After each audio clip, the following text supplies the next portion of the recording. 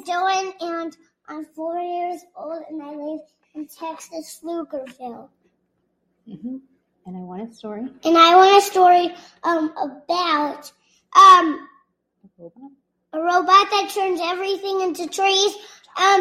Chocolate rain that's actually a bad guy is trying to defeat Jonah and Jesse, and a water bottle that smushed people.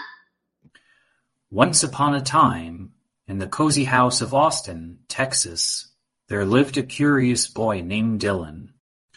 Dylan was just 4 years old and loved nothing more than going on wild adventures. He was always eager to explore and learn new things, especially about nature. One hot summer day, Dylan ventured out into the nearby woods all alone, with his favorite water bottle in his hand. The sun was shining brightly, and the air was filled with the sweet scent of nature. As he walked, he came across all sorts of leaves and flowers that he'd never seen before. Dylan was delighted. He skipped along, feeling as though he were in a magical world that was just for him.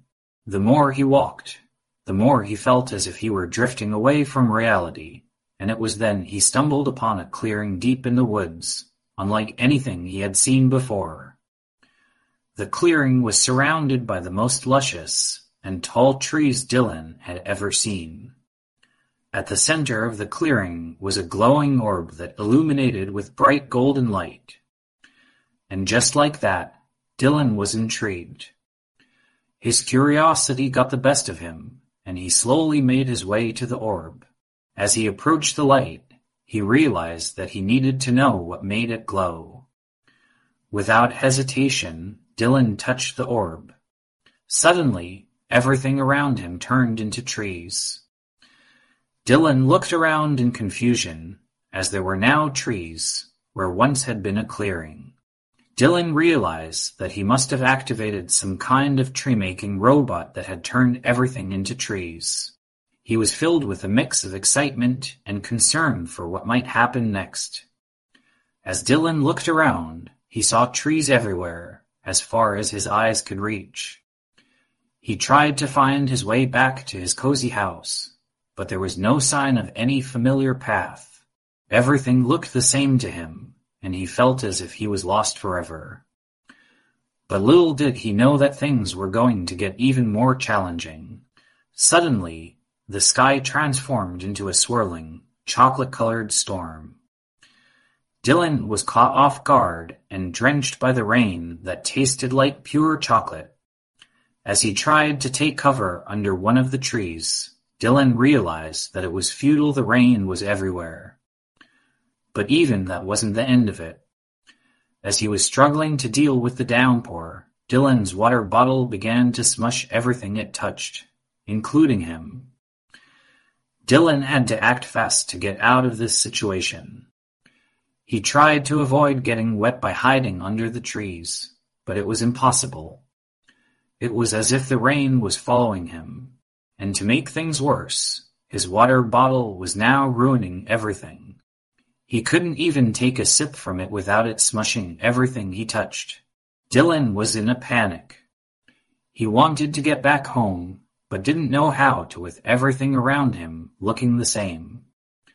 He had to find a way out of this situation before it got any worse. He had to use his imagination to create something that could help him. He knew he had to act fast. Running was obviously not an option in such a storm. He looked around for inspiration and saw that the trees around him had branches touching the ground. Seeing this, Dylan got an idea. Instead of running, he would try to make a boat out of the water bottle and use the melted chocolate as the boat's fuel. After all, he had seen his grandparents do something similar on a rainy day, and he knew it was possible. He quickly emptied the water bottle, and using the branches of the trees, he created a boat-like structure.